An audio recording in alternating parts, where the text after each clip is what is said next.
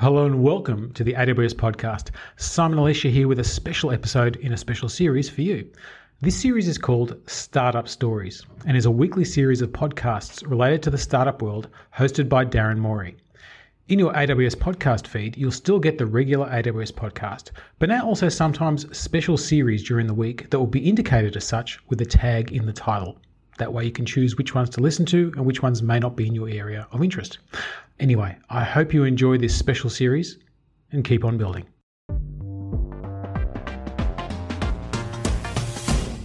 Welcome to the AWS Startup Stories, a weekly podcast about getting a business off the ground, keeping it there, and growing it further. In each episode, we'll be talking to one or several rising stars of the startup world and hear about their stories and ideas, the obstacles they've had to overcome, and the things they wish they'd known before they got started on building their digital businesses. My name is Darren Morey, and I'm the Director of Startup Business Development at Amazon Web Services. Today, we talk about venture capital, what VCs look for in a startup, and also what the startup should be looking for in their investors. I have two absolutely phenomenal guests with me here today to talk about the VC process from both sides. Joining me are Robin Klein, the founding partner of Local Globe, a seed-focused venture capital fund based in London, and Hal Watts, CEO of Unmade, who secured VC funding from Robin for their idea that's totally revolutionizing the clothing industry. But before we get going to talk about the VC process, let's hear a little bit more about your backgrounds. And Robin, I'd like to start with you. You've had a super impressive career, making over 150 investments from what I understand, and I'd love to hear a little bit more about your experience, as well as why did you create Local Globe, and specifically, why are you focusing on early stage startups? Okay, so I started as an entrepreneur. I built a few businesses, and after I sold the last of those, I started angel investing. Initially sort of dabbling and investing here and there, but soon realized that this was a serious business and started to create a thesis around how to and where I should invest. So Local Globe has been investing for almost 20 years. So 150 sounds like a lot, but over that period, it's not that much. So I think that we launched Local Globe as a multi investor fund about only 2 years ago. Why did we choose to invest at the seed stage? I think we all enjoy the early stage. I mean, partly because we are entrepreneurs, we've run companies, we know what it's like in that early stage, how tough it can be. And I think the empathy that we have with founders is a strong reason for what success we've had. Excellent. So Hal, can you tell us a little bit more about Unmade? What is it that Unmade does exactly? So Unmade is fundamentally a technology company and a software company. And what we do is we provide brands with the technology that they need to be able to produce one-off products for their customers. So the industry, the way it works at the moment is you would manufacture 20,000 of a product maybe 6 to 9 months ahead of time. And you're effectively guessing. You're guessing what people are going to want, and you're hoping you're getting that right, but you'll never get it perfect. So you end up with a lot of waste. So 10% of all clothes never actually get worn; they go to landfill. And so what we've tried to do is build the technology necessary to reverse that supply chain, so you can manufacture products after people buy them. So people go online, buy a product, and we manufacture it only once it's been purchased. So that eliminates all of this waste, and it means that companies are actually selling stuff prior to manufacturing it, which is a very good business case for them. And it means that it's better for the customer because they're actually getting what they want, not what is available. And so we really build all the technology to manage how that can occur on a website, how people can customize and create their products, all the way through to how then it gets manufactured in the factory and shipped to the customer. That's really interesting. And so obviously you had the responsibility on the back of that idea of taking an unusual, a brand new idea that really no one had taken to market yet and advance that. And so can you tell us a little bit about any of the fears that you may have had, maybe specific to securing funding and convincing people to believe in this product? Yeah. I think we didn't really have too much fear around the unknown. I mean, of the three co-founders, two of us had come from a research background, so you're always trying to do stuff that didn't work anyway. And so we initially set aside 3 months to do a feasibility study just to understand if we even thought this was possible as a concept. And after 3 months, we decided it was definitely possible. It would just require a lot of time and effort to get it to work. So I think we weren't so we didn't really have too many concerns around the technical feasibility of it. I suppose the bit that we spent a long time exploring was the business model around that. We knew we had a technology that was compelling and we could do stuff that other people couldn't do, but we didn't really have a plan yet on how we would form a successful company around it. That's interesting. And so what were the steps that you took, understanding that the business plan was really where the focus was? Any experience that you could maybe share with our listeners who are in a similar position of knowing the product and the tech, but maybe not knowing what steps to take on the business plan? Test loads of stuff. I think you have to commit to one direction and try it and discover if it works or not. I think there's a risk that you can try and do a bit of everything, which is probably what we did right at the very, very early stage. We tried kind of a little bit of everything at once. And that definitely won't work because you'll never find out if any of the avenues truly can be successful. So I would say put maybe not all of your eggs, but most of your eggs in one basket and try that for a period of time to discover if it can be successful. But then you've got to be able to quickly decide if it is or not and change course if it isn't. Excellent. That's great. And great feedback. And Robin, so here you come and you meet Hal and you start to learn a little bit more about the whole concept that he's talking about. And I'm curious, what struck you about Unmade and gave you conviction to invest in their early evolution? As I recall, we had one meeting, and I think we made the decision there and then. I think I had worked in the fashion industry. The last business I built, I sold to the Arcadia Group, which is a group with thousands of stores, and I was well aware of some of the challenges that the fashion industry had. And for me, if this idea could be executed well, had the potential to fundamentally change a very, very large industry. And as a venture capitalist, that's what we look for. But more than that, I mean, as a seed investor, we do focus very much on the individual. Who is the individual? And Hal struck me as somebody with real integrity, and by that I don't just mean sort of honesty, which of course he has, but integrity about the mission that he and his team were on. So they were able to somehow see beyond the technology, and although they had no real business experience, for me that was really interesting, because another factor in our decision making is, can we really add any value aside from writing a check? There are lots of people who can write a check, and I could see that there were areas that we could add some value. So for me, I think that's how the decision was made, pretty much at high level. Excellent, Robin. And that actually takes us to an interesting concept of pivot. And we'll get back to you in a moment to ask some insights into how you helped Hal think about an interesting pivot and change that you took your company through. And that was initially starting with a focus on B2C, but understanding now that there's been a bit of a shift or an evolution to think about a B2B model as well. So can you tell us a little bit more about that changing business model and what took you there? So we fundraised back in mid-2015. And we decided we would try B2C. And I think everyone who invested and ourselves were very aware that we didn't know if that would work. And we hesitated quite a long time before choosing which avenue to pursue first. And so we decided to try and build a consumer brand off the back of the technology we had, because we could offer a lot of SKUs, we could offer customization in a way that other brands couldn't. And we thought, okay, this is a very compelling product, and we are getting interest from people wanting to buy it, so let's try and pursue that. So we launched our own e-commerce website. We opened a store. We built a brand and did marketing around that, and we saw pretty good sales over the winter of 2015. But really, we could see that all of our effort and all of our skills and IP and everything we were doing was being spent on building technology. We were doing physics engines. We've got people with PhDs who work for us building that stuff, and it didn't make sense that the output of that was a niche consumer fashion brand. And we could really see that the effort we were putting was not really relating to what we were trying to sell. And so we realized that even though we were growing relatively well as a fashion brand, if we hadn't had a huge technology arm, it would have probably worked as a business. But we needed to really focus on selling what we were building, which was technology.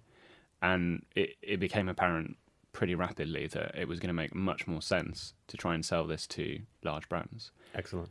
And also it was what would give us the opportunity to achieve scale more quickly. So with a disruption that you're trying to push through a supply chain, the more volume you can give to that supply chain, the more willing they are to change. And we were not generating the volume as a young brand to encourage factories to take on board our technology and start using it. And we realized that we only needed to sign one brand to have 50 times the volume that we could generate, and then we could rapidly convince the supply chain to adopt what we were offering. That's fascinating. And I think, Robin, it goes back to your point a moment ago of anyone can write a check, and yet you saw an interesting opportunity in Hal and in his company and in his concept to not only write a check and help invest, but also provide guidance. And so I'm curious about this specific pivot, this evolution that Hal just went through. Were you involved in that process in some way in terms of providing some assistance and mentoring to Hal and his team? Yeah, I think the investors as a group discussed the whole question of B2C, building a consumer brand, etc. And we will discuss it together in board meetings, etc. And people had different views. I mean, we have a fundamental belief at Local Globe, and that is, and this might seem obvious, but the company that we invest in belongs to the founders, and we are part of the support team. It is not our business. So at the end of the day, Hal and his team had to make the decisions. All we can do is give them some of our experience and what we'd seen elsewhere.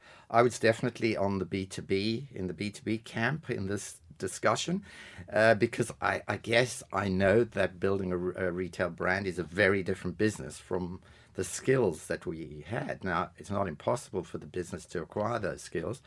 And who knows, over time, Unmade may become a great consumer brand. But our strong feeling was that we should build the business on the strength of the team, and that is undoubtedly in the technology and in these B2B relationships, which we're evolving the expertise to exploit properly. Excellent.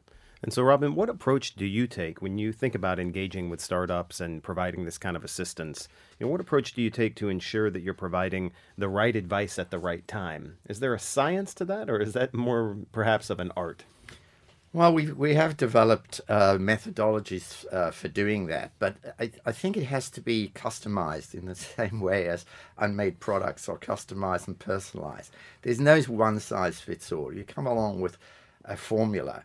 I mean, for me, that just doesn't work.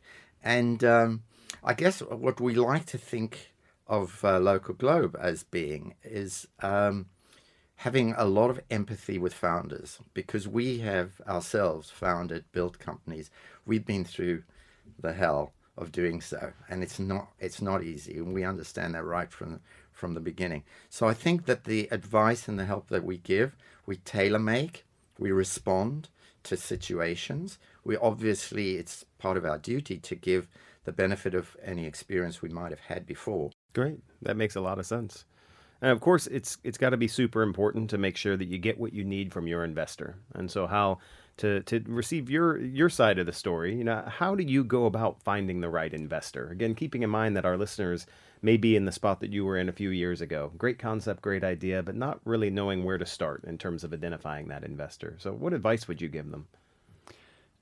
Yeah, it's a complicated process. I mean, I'm no expert. I've only done this once, but I think we did a pretty good job of it. We went into a program called Techstars, which is an accelerator, and that's what kind of led us to meet a lot of investors initially. So that was a great way of meeting tons of people that were potential investors in the business. Ultimately, I mean, Techstars won't actually help you. I mean, they don't raise a round for you. They're going to make a lot of good introductions for you, but you still have to put in the legwork of having lots of coffees, having lots of meetings, being able to speak about your business convincingly and coherently. So, I mean, I suppose the advice I would give is try and meet as many people as possible. I think there's lots of different founders and lots of different investors, and some investors are great for some founders and not for others. So I think it's really important to try and understand what you're looking for in an investor. I would say that we were, as people, potentially it's quite scary initially because you own the whole of a business, and when you do your first round, you're giving bits of it away to people that you don't necessarily know that well. You might have met them 4 or 5 times, so it can be quite worrying at first to do that, and you hear plenty of horror stories of bad VCs. But no, I think we were very lucky in getting some really good people on board in our round, and I think part of that was the fact that we were able to meet enough people that we could build some level of competition. So we weren't in a situation where we had to say, okay, we need the cash, because obviously we did as a young business. We were able to pick the investors that we really wanted. Mm-hmm. And Robin, I can only imagine the number of startups that you've come across and heard perhaps pitched to you over the years. I'm curious, when you think about all of that experience and all of the pitching perhaps that you've heard, is there a set of guidance or best practices that you would tell our listeners, potential startup tech founders or product founders, understanding that they may be trying to raise funding? What guidance would you give them to show up and represent themselves the best to a potential investor? Well, I think before we get to how you present yourself, I think you need to think about, firstly, is venture capital the right form of capital for you? Mm-hmm. And I think since this session is about venture capital, I'll assume you've got to that point and you've decided venture capital is right for you. I think the next thing to really understand is that it does make a difference, short, medium, and long term, who your investors are. It's not simply about the cash. And we do see founders who think this is all about the money. It's all about the valuation. Once I bank the check, they can disappear. Now, it's not an exaggeration to say that the choice of your funding partners are almost as important as your choice of your founding team, because you're going to live with them for quite a long time, and they're going to be quite influential in the key decisions that you're going to make. The great thing is that there's so much data available, and that if you do your homework and do a little bit of due diligence, it's actually pretty simple to discover who's got a good track record. How do VCs behave when things go wrong? Are they supportive, or do they run for the hills? Those kind of things you can find out very easily. Most VCs have got their portfolio on their website. You just go to LinkedIn, you'll figure out, some of the entrepreneurs they back. Try and find somebody who's failed, not one of the success stories, because they generally like their VCs. So the ones that have failed will tell you, how the VC behaved. And the same applies the other way around, by the way. I mean, obviously the due diligence we would do if somebody's done a startup before and failed, what we want to know is how did they behave. So I think it's about building relationships. Now, we didn't have a long time, as I said. I think we had one meeting, but I guess perhaps because I've done 150 of these, you get an instinct and there's a pattern recognition. But I think taking your time to really ask the key questions before you take money from any investor is the best advice I can give. And I know it's hard advice to give, because sometimes that check is there and you do need it badly, and I've been in that position as well, and sometimes you'll end up taking money from the wrong folks, and it doesn't always work out. Excellent. Very exciting. And Robin, when you think back over the decades that you've had of investing and listening to startups and hearing pitches, as well as making some good, some successful, maybe not some successful investment decisions, can you give us an idea of some of the biggest red flags, or the red lights on the dashboard, as they say, that you've seen in your time hearing from startups? Okay. Some of these will be sort of green flags. In other words, don't do the opposite. So the thing I'd say, a golden rule is be yourself. In other words, don't try and construct. Don't over-rehearse your pitch. People spend hours and hours on their decks and rehearsing and so on. Personally, I don't get a good feel of who the individual is if it is so well rehearsed. So a red flag is, don't over-rehearse. I suppose another one for me would be don't talk about the exit. Understand your VC.